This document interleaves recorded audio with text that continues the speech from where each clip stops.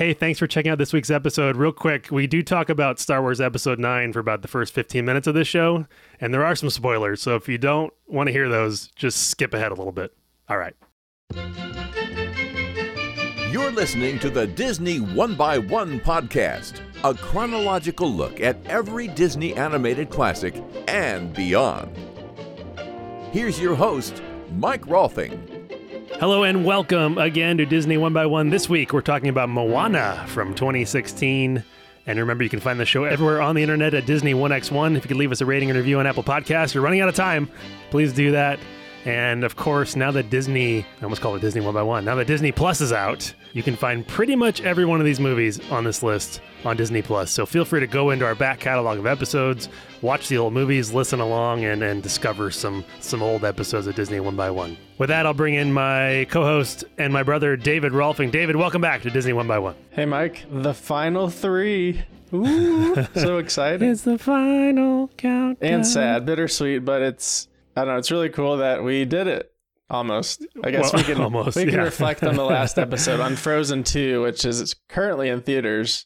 I haven't seen it yet, so I need to get on that before it's in purgatory between theaters and home video. And before there's like one showing a day. So, and joining us to talk Moana this week, you heard him way back on our Home on the Range episode, and I don't know if it was your number one, but it was definitely in your top 5. Moana. Garrett Henry, welcome back to Disney One by One. Aloha. Thanks for having me back. Was this your favorite? Yes, this is in terms of like my family, my kids' favorite.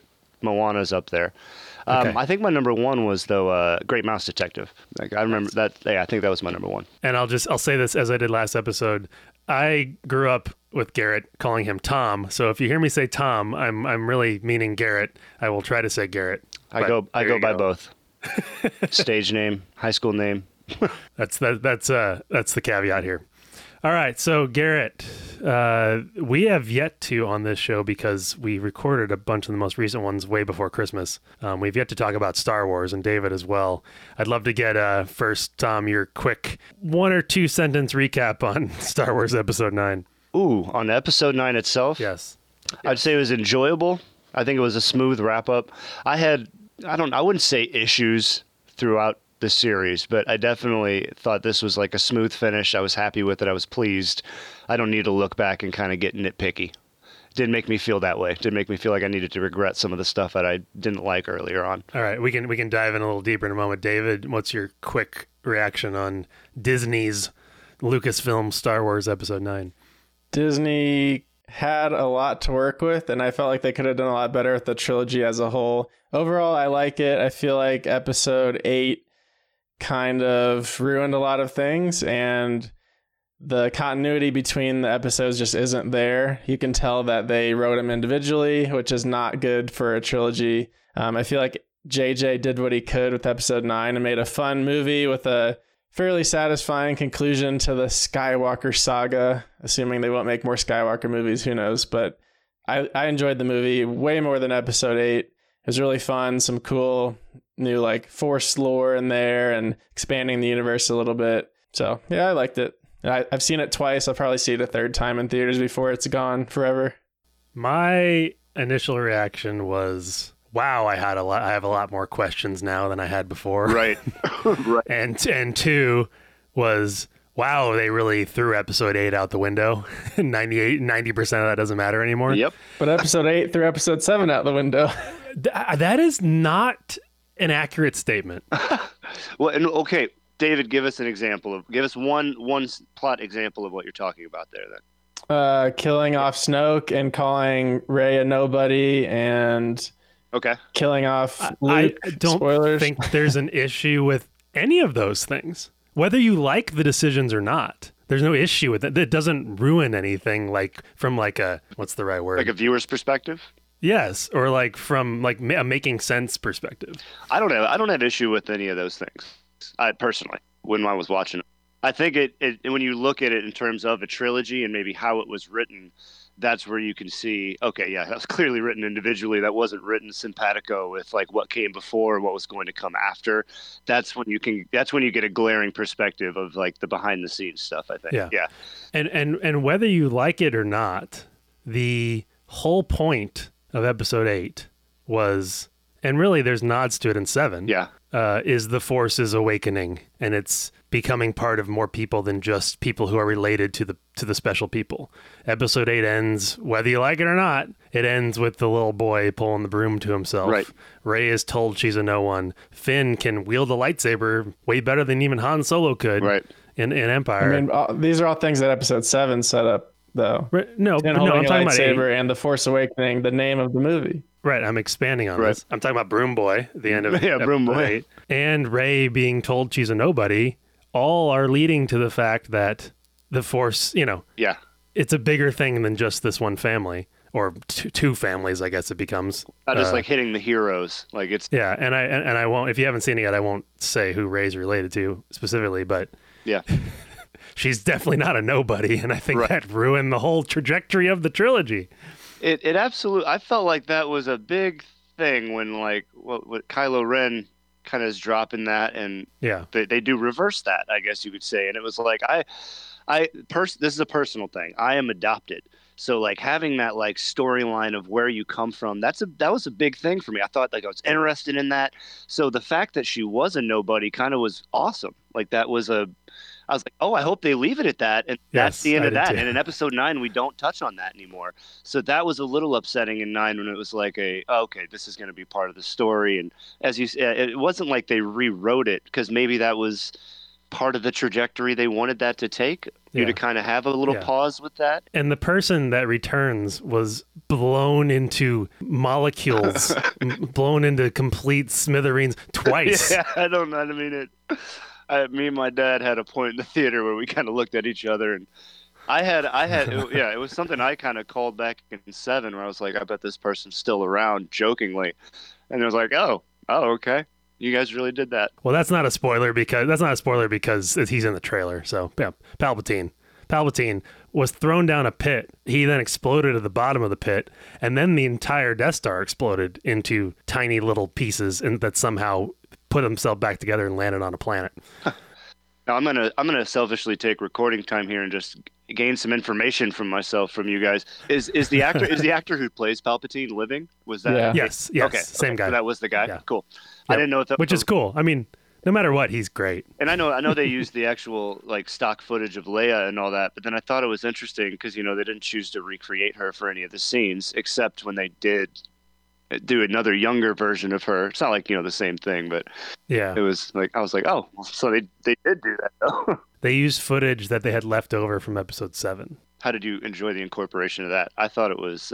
I dealt with it, I guess you could say. I would put it about the same way. That she just kind of stands there awkwardly. I think they did what they could, and it didn't feel that weird. And if you don't know that the actress is dead, I don't feel like most people would even notice. So that was a good thing. Visually, I think it looked fine. It was more of the how did the scene carry itself? How did the actors interacting with each other? It was. Yeah. I dealt with it. Yeah. I would say. Yeah. But I liked it. I mean, I'm glad she was in it too. You don't not want her in it. Well, one of the biggest issues was I think it was supposed to kind of be her movie all along, and then she died. So that doesn't help their cause, obviously. The one thing I'll say, I may have even said this on this show before. One of the things that happens a lot in movie franchises and trilogies and series is they always start really small. Yeah. And they just have to get bigger and bigger and bigger. And the prime example is Pirates of the Caribbean. I think the Curse of the Black Pearl, like the first one. Yeah. I don't remember precisely, but I'm pretty sure it ends with like a sword fight between 2 or 3 people, maybe 10 people. And by the time you get to like the third or fourth one, there's like 18 pirate ships in a whirlpool with like squid monsters and all this stuff. And like it becomes so ridiculous and so like they're trying to make it so grand and cool that you just loses its personal touch. Yes. Instead of Will Smith, whatever his name, not Will Smith. What's the name of Orlando Bloom? What's his character's name? Whatever. Oh, please give me Will Smith in Pirates of the Caribbean. Instead of Will Smith versus Jack Sparrow, what's his name? I don't know. Remember. Instead of Orlando Bloom versus Johnny Depp, it's like, hundreds of pirates and, and it just doesn't, I don't care anymore. It's the same with those Avengers movies. I think the second Avengers, when they're like lifting that city up into the air and there's just like thousands of robots and you just don't care anymore. And they do the same thing in this. I do see that. Yeah. It's like, all right, how about 150 Star Destroyers that all have planet-killing weapons on the bottom. And then my mind went eventually, like the second that happened, I'm like, oh wow, so they have that. They have people employed on all of those ships. Like, yeah, like not only is he the secret Death Star or like secret Star Destroyers, but you got all these people secretly with jobs on all of these Star Destroyers. And then, all right, how are we going to defeat these? We're going to bring in 19,000 spaceships. It's more than that. That's like a million. It was the galaxy's worth, man. And it was all their friends. Everybody's good pals. At that point, I mean, yes, there's the one-on-one with Kylo and Palpatine and Rey and whatever. But like, at that point, there's just so much going on. I don't care. They all had a unison hyperspeed, too. Or hyperspeed worked out so that they could all get there at the same time. Which is why the movie, which I really like the Han Solo movie, is refreshing because that literally ends with like a gunfight in someone's office. Yeah. Yeah. And you can see people's faces and you know what's going on. And like it all makes sense. So I enjoyed what was the first spinoff movie? Rogue One. I really enjoyed Rogue One. Yeah, personally, I just loved that. I loved the tie-in, I loved the characters, I loved the plot, I loved everything about it. I was crazy about it. And then the Han Solo one I just again enjoyed. The thing that I feel about when they do all these big universe things now, and there's so much extra clutter around. And I mean, like, I'm into video games too. So, I mean, there's a big video game that just came in that's in the Star Wars universe that introduces stuff that's not really relevant to the main plot, but then it kind of is. Like, it's the same universe they're building on. So, but for the people that just follow the canon, like, I enjoyed the main plot, the main characters. I could follow that stuff, but then I also felt like there was some other side lore I couldn't. Yeah, that is a big issue with the new trilogy. It's like they bring back the First Order as the Second Empire, but you don't learn anything about the planets that they destroy in Episode 7. Like, what are the effects of that? We don't know. We don't care. We only care about the rebels versus the Empire again, and there's no further connection to the universe. At least in the prequels, they get into politics a little bit of the universe, and they get too much into politics, but you learn more about the world. And this trilogy just has no weight between the First Order and the rebels because you don't really know why it matters. So that's a problem with all three of the movies, and none of them do a good job. The only, I think, scenes where they explain it a little bit is like in Episode 8 on Canto Bight when they're talking about the military, like, industrial complex and the rich people funding the wars and stuff, but they don't do anything with that. Back to that. And Finn's like, I'm never going to fight war again. And then Finn just goes back to fighting war. So, but Mike, I know we have differing opinions on Episodes 8 and 9, and we look for different things in Star Wars movies, as we've discussed in our group text with my friends. So I could talk about this for an hour, but we should talk about Moana. Well, I'll say if you're into Star Wars, or if you generally like Star Wars, I highly recommend The Mandalorian show on Disney Plus. David hasn't finished it, so we won't talk about it, but that's talk about just calming down. There's whole episodes that are so like good. in one location, and it's very refreshing. Yep. Especially after the mess of 7, 8, and 9. I look forward to it. I mean, I got the Disney Plus, so it's something I've been saving, waiting for a good day. Yep. They're 30 minutes too. It's very consumable in small chunks. But David still hasn't finished it. Nope. So with that, we'll move on to Moana. And now, our feature presentation. For generations, this peaceful island has been home to our family. But beyond our reef, a great danger is coming. Legend tells of a hero who will journey to find the demigod Maui. And together, they will save us all.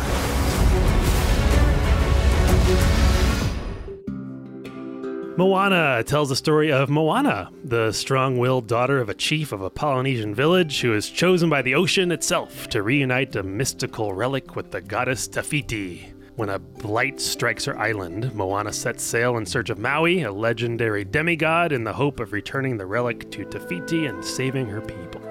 So after they did Princess and the Frog, Ron Clements and John Musker, who are also, what else did they do? Little Mermaid, Great Mouse Detective, etc., they pitched 3 original ideas to the folks at Disney, and one of them was based on Polynesian mythology that Musker was reading up on, specifically the demigod of Maui. He thought it'd be a great animated film, and so they pitched the idea to John Lasseter, who suggested they go on a research trip. So in 2012, a handful of guys ventured to Fiji and Samoa and Tahiti to see what this world could do for an animated film. They originally wanted to make the movie just about Maui, but their trips inspired them to pitch a new idea about the daughter of a chief. They decided to set the film about 2,000 years ago on a fictional island in the Pacific Ocean, which drew inspiration from elements of the real-life island nations of Fiji, Samoa, and Tonga. So that's the history of where this idea came from. I got to correct myself then, because Yeah. I started the podcast saying aloha because I was getting Hawaiian stuff, but I must say if it's Fijian, bula bula. Okay, there you go. That is their greeting, and I believe that's Nice. hello goodbye in Fijian. Bula bula. A number of the cast members are from Hawaii. There are also quite a few from New Zealand and other island cultures. I so- assumed it was Hawaii too because his name is Maui. Oh, I didn't even put Yeah. that there. Yeah. Well, that island's probably named after the old, the ancient Yeah. Polynesian god. Probably. But anyway, I just wanted to definitely is. correct myself because, and I know both languages. I know how to say hello in both, so there you go. The original screenplay was written by Taika Waititi, who is now a very famous director. He did in the final episode of Mandalorian, and he's also the voice of the IG droid in Mandalorian. But he just did Jojo Rabbit, which is in awards consideration this year. He directed what else? Hunt for the Wilder People. He did Fly the Conchord stuff. Anyway, big name, Taika Waititi. He directed Thor, the second Thor, third Thor. How many Thor movies are there? 3, Two? right? 3? He did Ragnarok, third one. Oh, he did Ragnarok? Yeah. Interesting. And What We Do in the Shadows. Have you seen that? The Yeah. vampire mockumentary. He's great. Yeah. I forgot he did that too. So he wrote the initial screenplay, but apparently not much that he wrote was actually left in the movie eventually. A guy named Jared Bush received sole credit as the writer of the screenplay. He wrote Zootopia and Dumb and Dumber. One of these things is not like the other. Yeah, so in one hand and then in the other. Yeah. There were several major story problems identified in 2015, and since Clements and Musker were already working 12-hour days directing such a large team of animators, they brought on Don Hall and Chris Williams, who had just finished directing Big Hero 6, to come on board and co-direct different scenes of this movie and help fix some story issues.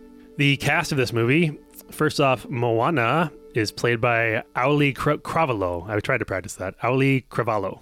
She was an unknown. They auditioned hundreds of candidates from around the world, from across the Pacific, and she was a 14-year-old when she auditioned. Oh, wow. And she was cast as the lead character of Moana. She is a native Hawaiian. There you go. Then there's obviously Dwayne Johnson plays Maui, the Rock. He is Samoan.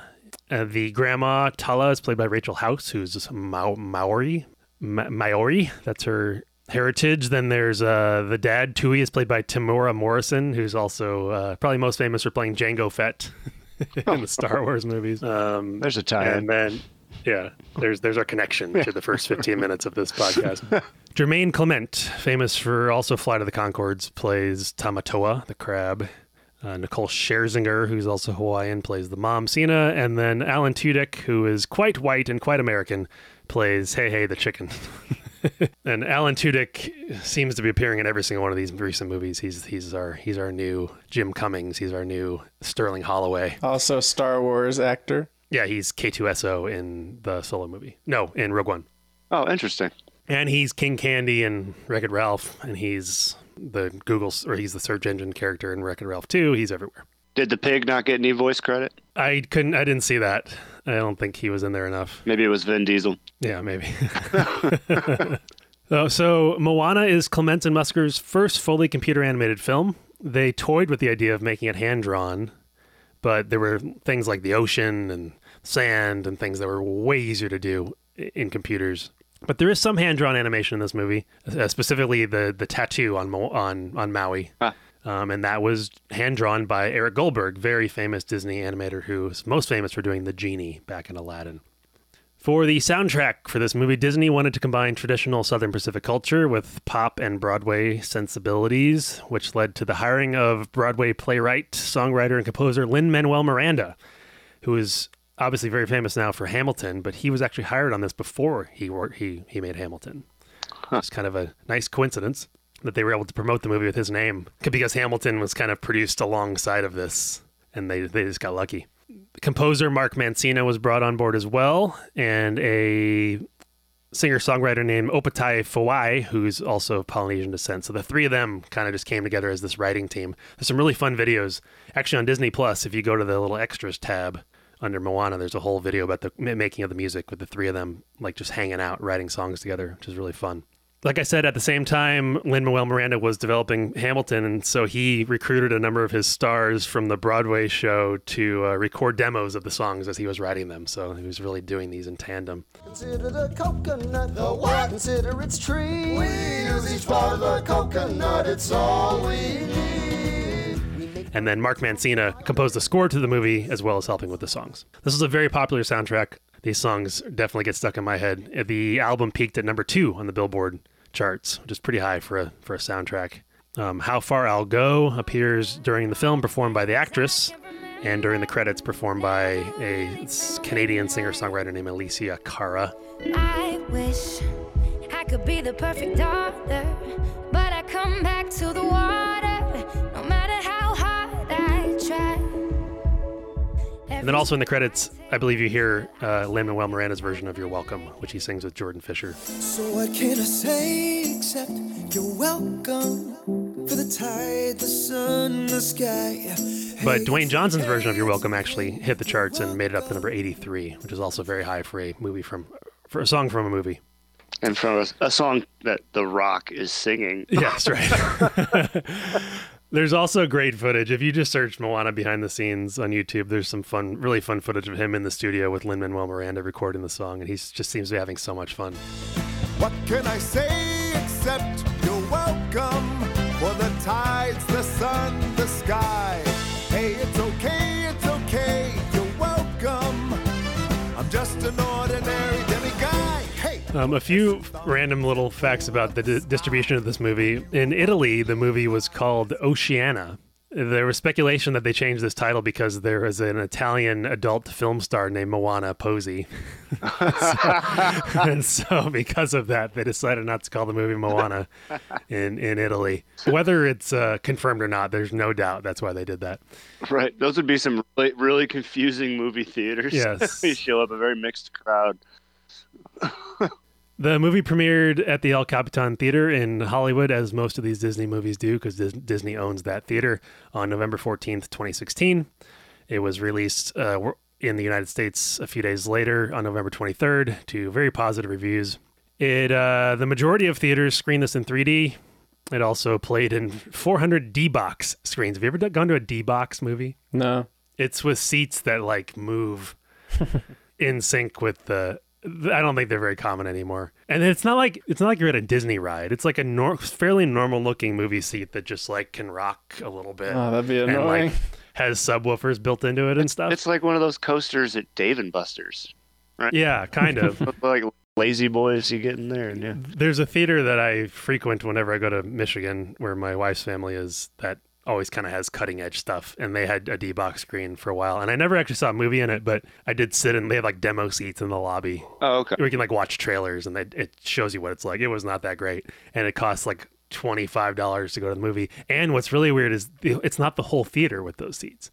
There's like 3 rows with the D-Box seats, but everyone else around you is sitting in a normal seat. Oh my goodness. And so there's like, a third of the people in the theater like rocking and yelling and, the entire row in front of you is gyrating. Yeah. And like 2/3 of everyone else in the room is just like sitting in a normal seat. So, I mean, I never did it, but the thought of that always cracked me up. Well, I mean, and forget eating and drinking at the movie theater if you've got those seats. Yeah, right. The movie went on to gross over $690 million worldwide on its budget? $150-ish million budget, so huge profit.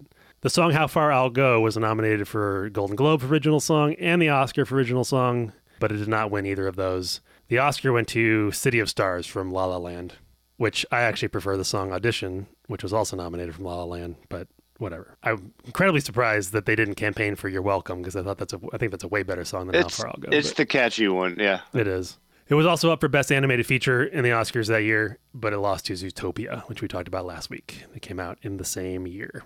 As far as theme parks go, they are actually building a Moana interactive water experience at Epcot. So that's like the first big thing that's going to be Moana related. But there have been like some Moana meet and greets and that sort of thing. All right, that's all I got on the history of Moana. Before we dive in, David, do you have any more fun facts? A few. So originally, Moana was going to be like a modern kid who's got teleported or time traveled to their ancient ancestors. So they're going to have like a cell phone, and it was an idea that got scrapped. I'm glad they didn't do that one. Maui's hook was inspired by the constellation called Scorpio. I think it's nicknamed Maui's fishhook also in Polynesian culture. They did a lot of research into water and hair in water and got consultation from Pixar on how to animate water, which it definitely shows. The water looks absolutely amazing. I mean, all the animation does, but the water particularly stands out and how they interact with it and stuff. So definitely put a lot of time into that. And I mean, starting with like, I don't know, probably Tangled is when these movies started to look like Pixar quality. So that was 2012. So a few years before this, but I don't know. Disney hit their stride, I think, with these movies, the animation and even the stories. Like a lot of people get these movies confused with Pixar movies now, when pre-Tangled they really didn't, because they didn't look up to par with Pixar at all. Well, that has a lot to do too with Disney buying Pixar and sharing a lot of talent as well, especially as far as writers and directors go. I mean, John Lasseter was creative director of Pixar and Disney after they got bought out. So there's a lot of overlap of, at least of executives making decisions, which probably makes the stories more Pixar-like as well. Yeah. So Garrett, you mentioned on our Home on the Range episode how much you enjoy this movie, but talk a little bit about your history with Moana. When did you first see it? Before watching again recently, what are sort of your preconceived notions of this movie? So when you were going through its accolades, like just right now, I was going like, huh, really? I had no idea this was like a success, that this did good. It passed on my radar, but then again, I was kind of not following the Disney train for a long time. I mean, I had my kid growing up kind of was a baby, so she wasn't watching anything yet. And then we were given, she had a present, like a Disney microphone that sings the Moana song, How Far I'll Go. And none of us had seen Moana, and good Lord, she played that thing over and over and over again, of course, driving us crazy with it.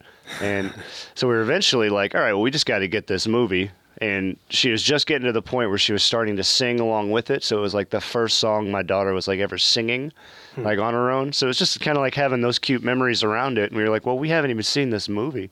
So we finally got the movie for her, and that's just something that, you know, she's just enthralled with. She's 4 years old now, and that's her Disney movie. She's got the poster on the wall. She's got the Moana dolls. She sings all the songs. I mean, it definitely beats out Frozen, any of the classics. It's just her thing.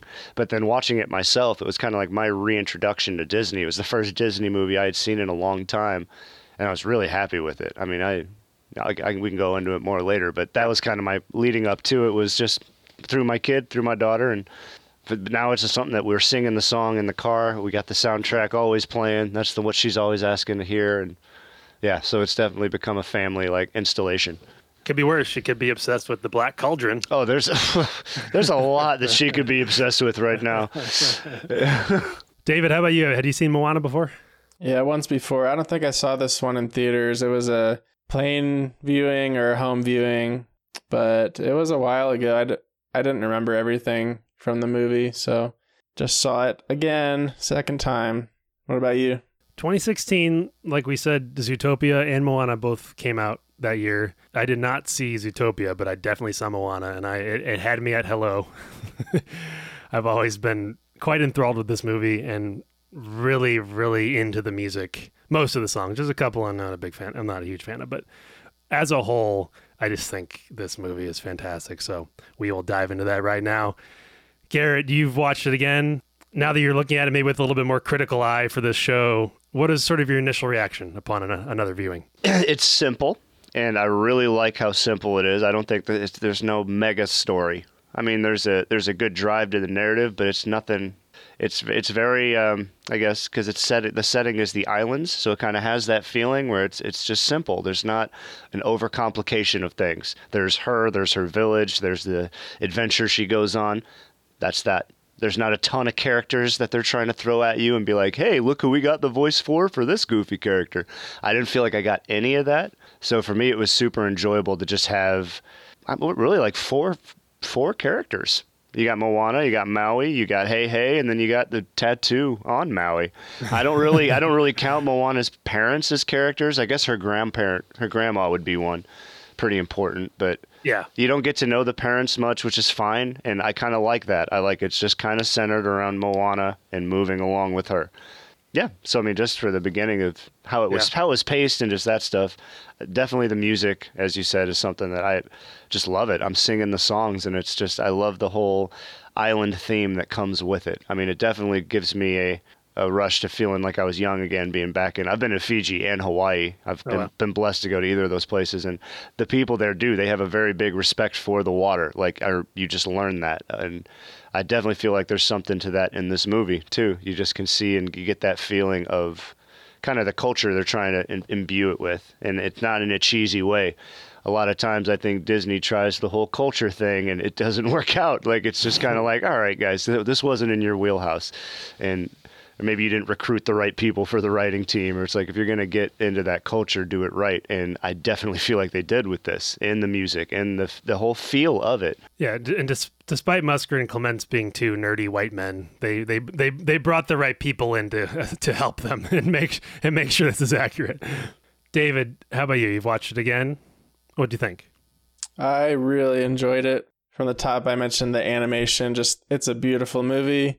Most of the songs are catchy. I wasn't a big fan of the crab song. That's probably the one scene where I was like, I could pass on this. But the relationship with Moana and Maui, I thought was really strong. Like, Maui he's kind of a jerk, but he's not big enough of a jerk where you like dislike him. He kind of makes it funny and playful. I feel like this, like a whole adventure story, like how it gets kicked off with her grandma dying and just her motivation to save her family was all really solid. A good motivation for her. And then I feel like towards the end when her and Maui have their differences and then he comes back to help her, I feel like there was a sort of a different twist than what we've seen. As we've mentioned a few movies in a row, it was like a villain twist, and I feel like some of the twists in this movie are a little more creative than that. So I don't know, overall, very, very solid. I think I can say from just like a narrative perspective, what I enjoyed from the story is that like difference doesn't exactly mean division. And it's kind of something that's underground in this theme of like, if you're Moana's whole feeling that different from her family doesn't exactly mean you have to go off and be separate from them. It can mean that, and you can do that, but then there's always a way to tie things back in with where you're from. It doesn't have to mean this. My daughter sings the beginning lines all the time of like, I wish I was a perfect daughter. And she's just a kid. She doesn't know what she's singing. But then I always think about that of like, that's what Moana's trying to be. She thinks that in order to be the perfect daughter, she has to, just kind of fall in line and be this islander and I guess queen of her island, like not what she feels like she has to do. And then not really seeing that like it doesn't have to be one or the other. You can blend the two, and difference doesn't mean that you have to divide and be two different camps, but there's always a way to weave it together, and sometimes you do have to go off on your own for a bit to kind of figure that out. I like that aspect of this storyline because it's in the roots of it, and it's not just thrown in your face. That part isn't like it's not really noted that much. It's just kind of in the theme of everything that that's kind of what the grandma's telling her. I think the grandma you see is at the end of that, where the grandma took time of her own to just come back and be her own thing amongst the villagers, but without having to feeling like she's fallen in line and that wasn't her path. I like that. And I think an interesting thing too is her being a girl is not her crutch like a lot of times these movies are. Like, she could be a girl or a boy character, wouldn't make a difference. Like, she's a strong character and like she's strong-willed and she's doing what she thinks is best, and like the fact that she is a female is irrelevant, which in a lot of these old Disney movies that would be like the crux of the story. And I like that you kind of reach the point where it can just be integrated like that without it being a huge narrative point, and it can just be fluidly like, that's how it is. Yeah, she's an incredible character. I agree. I mean, if you go through every episode of Disney one by one, you could probably find me mentioning Moana in most episodes. You can just cut it together, and that'd probably be my opinion on this movie, because I feel like I mentioned it a lot. I really like this. I think this was in my top 5 when our initial ranking. I'm curious how it'll fall now after we've gone through all these. Crazy. So I'd love to just like talk through some of the scenes of this movie. Yeah. The first just like astonishing scene is when the little baby walks out to the water and it begins to interact with her. I mean, we were talking about the quality of the animation, but it is just like, it's astounding.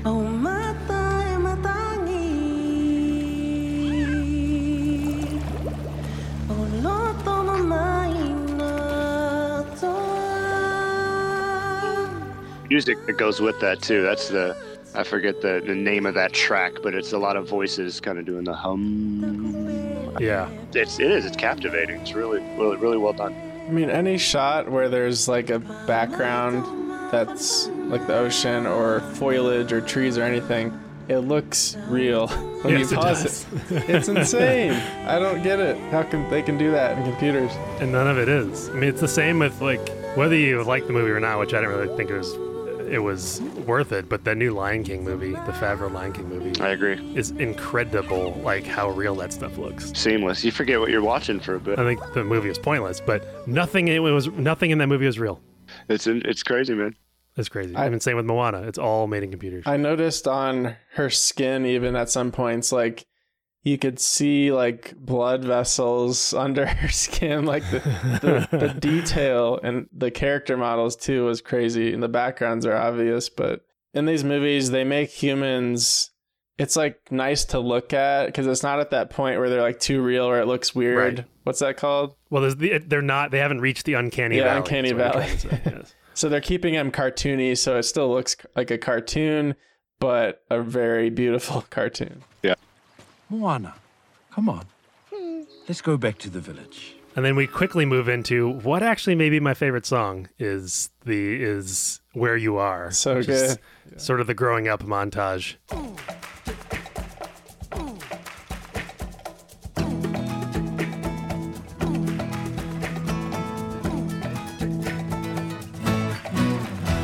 Moana, make way, Moana, it's time you knew the village of Motunui is all you need. But it has so much energy. I remember sitting in the theater and seeing this, getting to this scene. Well, first they start off with that water scene and it's like, holy crap, like how do they make this? And then this song starts. It is so catchy and so much fun and there's so much going on that I remember just a giant smile on my face the first time I saw this and just be like, wow, I'm loving this already and we are 7 minutes in. Fishermen come back from the sea. Don't walk away, Moana, stay on the ground now. Our people will need a chief, and there you are. There comes You know, it reminded me of the Beauty and the Beast, the very first scene where she's walking through the village, where it just felt Bonjour. like, yeah, Bonjour. bonjour. I can't believe I can't remember the name of that song, but I think it's just called Belle. Belle. Yeah. But it reminded me of that, just in you're introducing to the village in a very like just happy and bright way. It was good. It was a good intro. It definitely is the song that we're singing more than any of the other ones in the car. I mean, and I love the lines about we build our nets from the fibers, the water, the sweet inside. I don't know. I need to learn all the lyrics by heart. That's basically what they're talking about. They talk about everything that they're doing, like how they just live on that island. Right. You're learning all a the ton about their culture while just enjoying this really, really fun all song. the simplistic things, yeah, that they do. It's really cool. While watching Moana grow up. Yeah, it's an incredible sequence. Consider the coconut, consider its trees, each part of the coconut, that's all we need. We make our nets from fibers, the water is sweet inside. We use the leaves to build fires and cook up the meat inside. What's sort of the next big thing? She goes out on the boat. Her grandma transforming into the Oh, yeah. What are those called? Manta ray, right? Yeah, sure. Stingray, man. Stingray. I thought that was.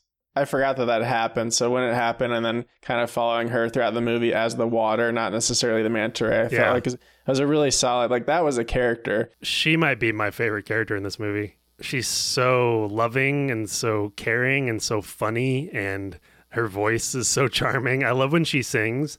Yeah. She does a little reprise of one of the songs. Well, Like she sings in the Where You Are. She Yeah. has a time in that. Okay, is that at the end? But there's the part where she's like, "You are your father's daughter." Yeah, stubbornness and pride. Yeah, is that there? Yeah, that's in It's that just- one. That's in that one. Yeah. It's just such a great like grandma voice. She's like a Just- Mother so it's like Willow. yeah, exactly. She sounds a lot like Mother Willow, actually. That's a very good comparison. from Pocahontas is what we're talking about. Oh, yeah, yeah. You are your father's daughter. Stubbornness and pride. Mind what he says, but remember, you may hear a voice inside. And if the voice starts to whisper, to follow the father's star. Moana, that voice inside is who you are. Yeah, and then her death scene is like the most beautiful death you've ever seen. Yeah, because they don't like Disney does death sometimes in a very over tragic way, but this was kind of just it was graceful. Yep. But they also do the she's always with her. Like, they kind of transform her spirit into something, so you kind of get that culture vibe that they get with that, where it's like they're not really gone, they're still there with them. So you definitely got that feeling with it, because I didn't really feel like she died when she did. It just was kind of her body was gone. See her glide with the night in the sea. She calls me. Yes, I know that I can't go. There's a moon. And just like the neon glow of the ghostly manta ray, it's amazing. See that? animation. I would have liked to see that in theaters. I feel like there are scenes in this movie that would have been cool to see in a really dark room and a big screen. Then we get to see kind of the history of this village, of this island, and with away, oh, buddy, but da day day. That might be my favorite song.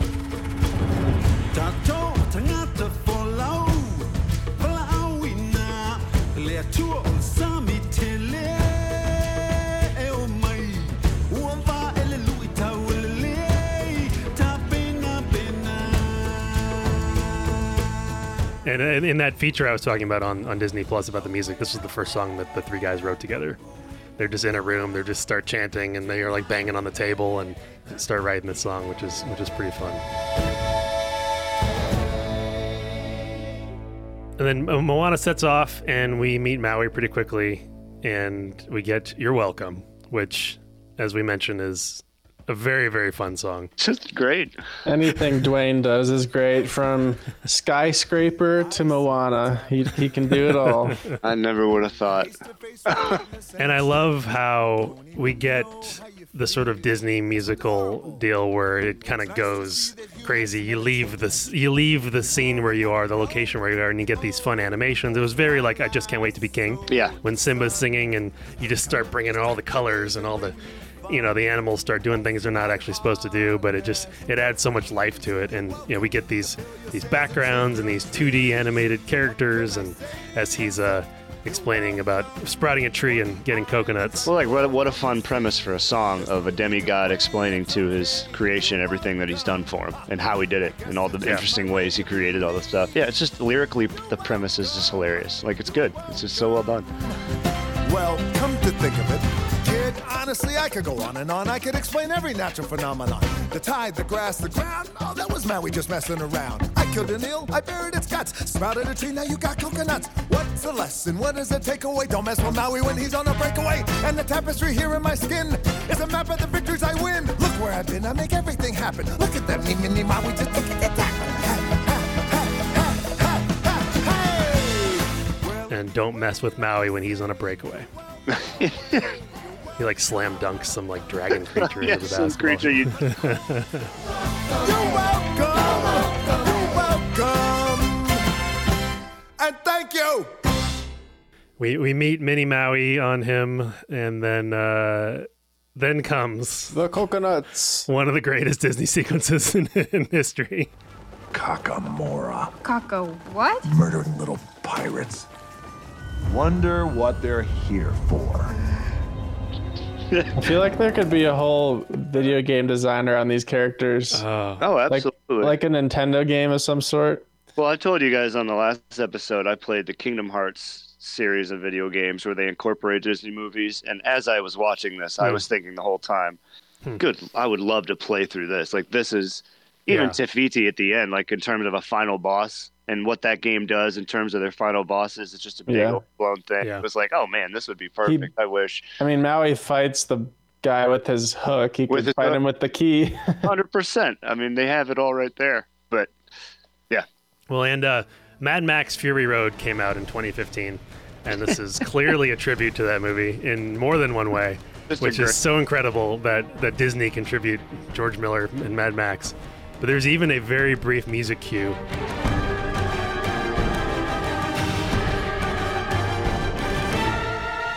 Precisely ripped off of Mad Max, and I remember hearing it for the first time and just cracking up. I'm like, they are doing this, and this is incredible. And like the coconuts hitting the drum, that it's like cueing the music, and they're blowing the horn. That's all so Mad Max, which is just, and then just I love it. The ship emerging on them. Yeah, just had that whole. I love it so much. And breaking into 3 and all this stuff. Oh my goodness.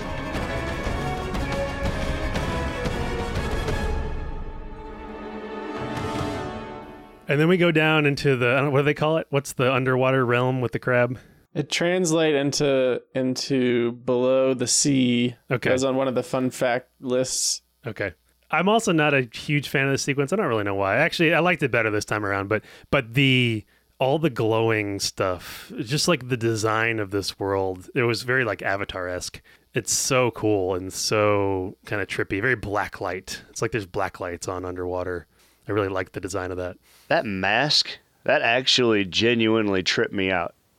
There's a point when you're down there and they just are kind of doing a pan shot of all that crazy stuff.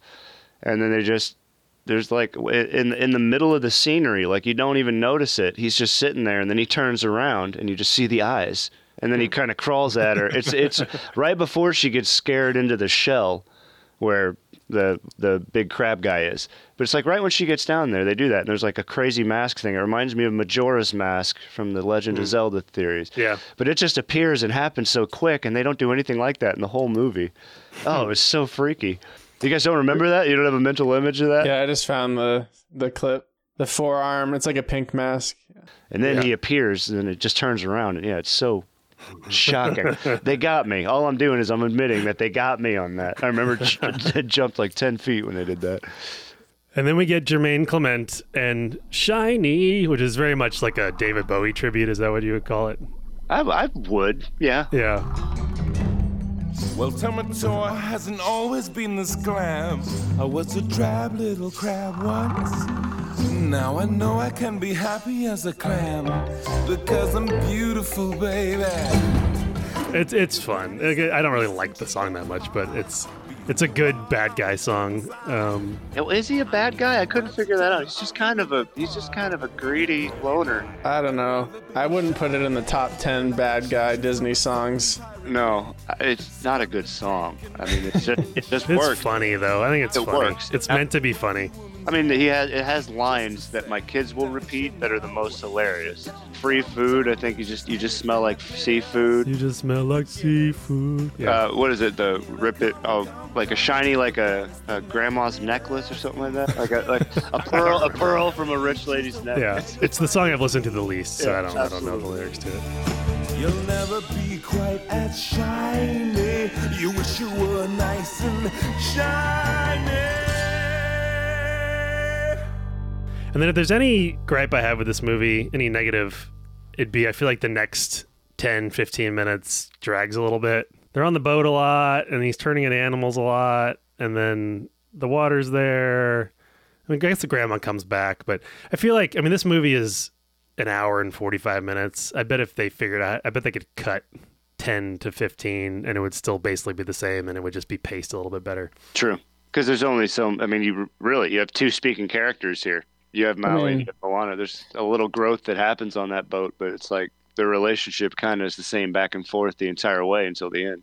I don't know. I was just going to say, I feel like the most development between them happens in that 10 minutes. And it kind of sets up the last battle for him to come back and save her. Yeah, I don't know. Maybe they could have cut some of that out. Well, this time around, I just felt like it dragged a little bit at that point. Like, it's so just, there's so many good, fun, exciting things that happen for like the first hour. I guess they need to slow down a little bit, but there are a few moments. Is that the point? That's the point that Maui's a little bit more like defeated, like just kind of like done? Yeah. Okay, yeah. And she sings the reprise of the song. Yeah. You do get a reprise. I think you get a reprise from Grandma there, though, which is nice. The people you love will change you. The things you have learned will guide you. And nothing on earth can silence the quiet voice still inside you. And when that voice starts to whisper, Moana, you've come so far. Moana, listen, do you know who you are? Yeah, and then the big grand conclusion with the fire monster and the the grass lady, and she saves the day, saves the village. It worked. And Yeah, the monster becoming good. I didn't think that was going to happen, so I don't know.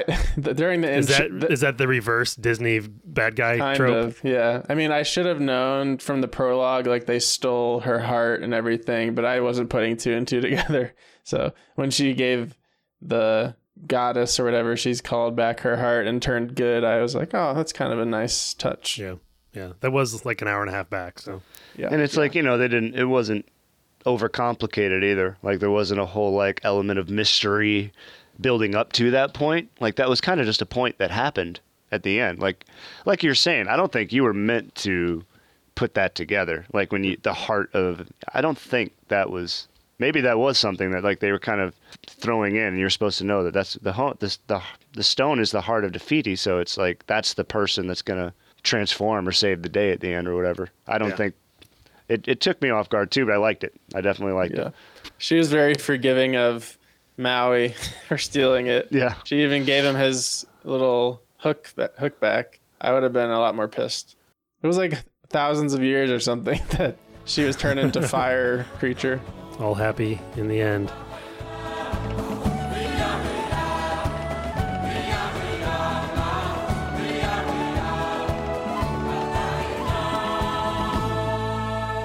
So we'll start wrapping this up. Garrett, we need a rating system specific to Moana. So give us something we can rate this movie out of. Hey Hays. All right. Out of how many? 10. All right. Yeah. So you can start us off. Out of 10 Hey Hays, what would you give Moana, and give us your final thoughts? I'm going to give it 9 out of 10 Hey Hays because I barely can ever call anything perfect. But this definitely gets up there. I guess I'll give it a 10 out of 10 with my kids involved too. Because it's my kids' favorite movie. It's the first movie that me and my kids all gelled with. We sing the songs. I mean, in terms of what Disney movies are for my family when I was young, this is the first one that now I've had with my kids together. So, okay, David, out of 10 Hey Hays, what do you give Moana? I think I have to go with like an 8.65 out of 10. Final thoughts? I don't know. There's not anything glaring that I dislike about it, but it's not like my favorite movie ever, so I can't give it a 10. I feel like it's on par with like how much I liked Zootopia and a couple of other more recent ones, which I gave around a 9 or high 80s. So that's my reasoning. Mike, what's your rating? I'm going to go 9 out of 10 Hey Hays as well. It's not perfect. I don't love all the songs. Like I said, there's a few minutes I'd probably cut, but this movie is so good. And the animation is just astounding. Most of the music is incredible. They do things we haven't seen before. It's the return to the Disney musical that we haven't had in many years, which always puts it up a notch for me. Not to mention the songs are so catchy and so much fun. I'm definitely playing them around the house. So my 1.5-year-old will soon become like Tom's 4-year-old. Yep. Hopefully. That's awesome. There could be worse things. I'm going to keep her away from Frozen. I'm not a big fan that's of the Frozen. thing is I'm only like really giving her the stuff. I've kept her away from Frozen. She doesn't know it.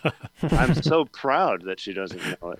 And now there's a second one to deal with. She actually saw the second one and not the first one. So she doesn't know Let It Go, but she knows some of these other... Into the Unknown. Yeah, I got to say, a little more catchy songs from the second one, I think. All right.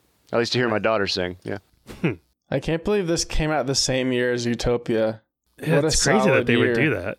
It's very different, but it's so different. It's also really good. So what's next after Moana? Next is Ralph Breaks the Internet, and then Frozen 2, and then we're done. Okay, so this is the more recent realm that's good that I didn't know of. Wreck-It Ralph I have not seen. Or wait, what is it? Ralph Breaks the Internet. Ralph Breaks the Internet is the second one. The second one. I haven't seen either of those, but I've heard it's really good. So they're fun. With that, we'll end this show. Remember, you can find us everywhere on the internet at Disney 1X1. Please leave us a rating and review on Apple Podcasts because we're almost done. And again, you can go back in our back catalog, go back on Disney Plus, and find most of these movies to watch and listen along. And we are going to do some sort of wrap-up episode after Frozen 2, sort of our final thoughts, some countdown lists, and that sort of thing. I'd love to get some messages from you listeners. If you listen to the show and you like it, feel free to record a little message about your favorite moment, your favorite episode, your favorite joke, your favorite host. And you can email it to us at disney1x1@gmail.com. If we get a few of them, I'll stick them on the end of that show, so it'll be fun to hear from you. Just record a message on your phone, and you can email it to us. So with that, Garrett Henry, thank you so much for joining us today on Disney One by One. It's been a pleasure. And David, it is a pleasure as always. You may hear a voice inside, and if that voice starts to whisper to follow the farthest star, then it is inside you. That's Grandma's part. That's so nice. Yes. Aww. Bye. All right. We'll see you next week with Ralph Breaks the Internet. See ya. Thanks for listening to the Disney One by One podcast. If you have any questions or suggestions, send us an email to disney1x1@gmail.com. You can find us on Instagram, Twitter, and Facebook at Disney1x1 and at Disney1x1.com. We'll be back next week with another exciting episode of the Disney One by One podcast.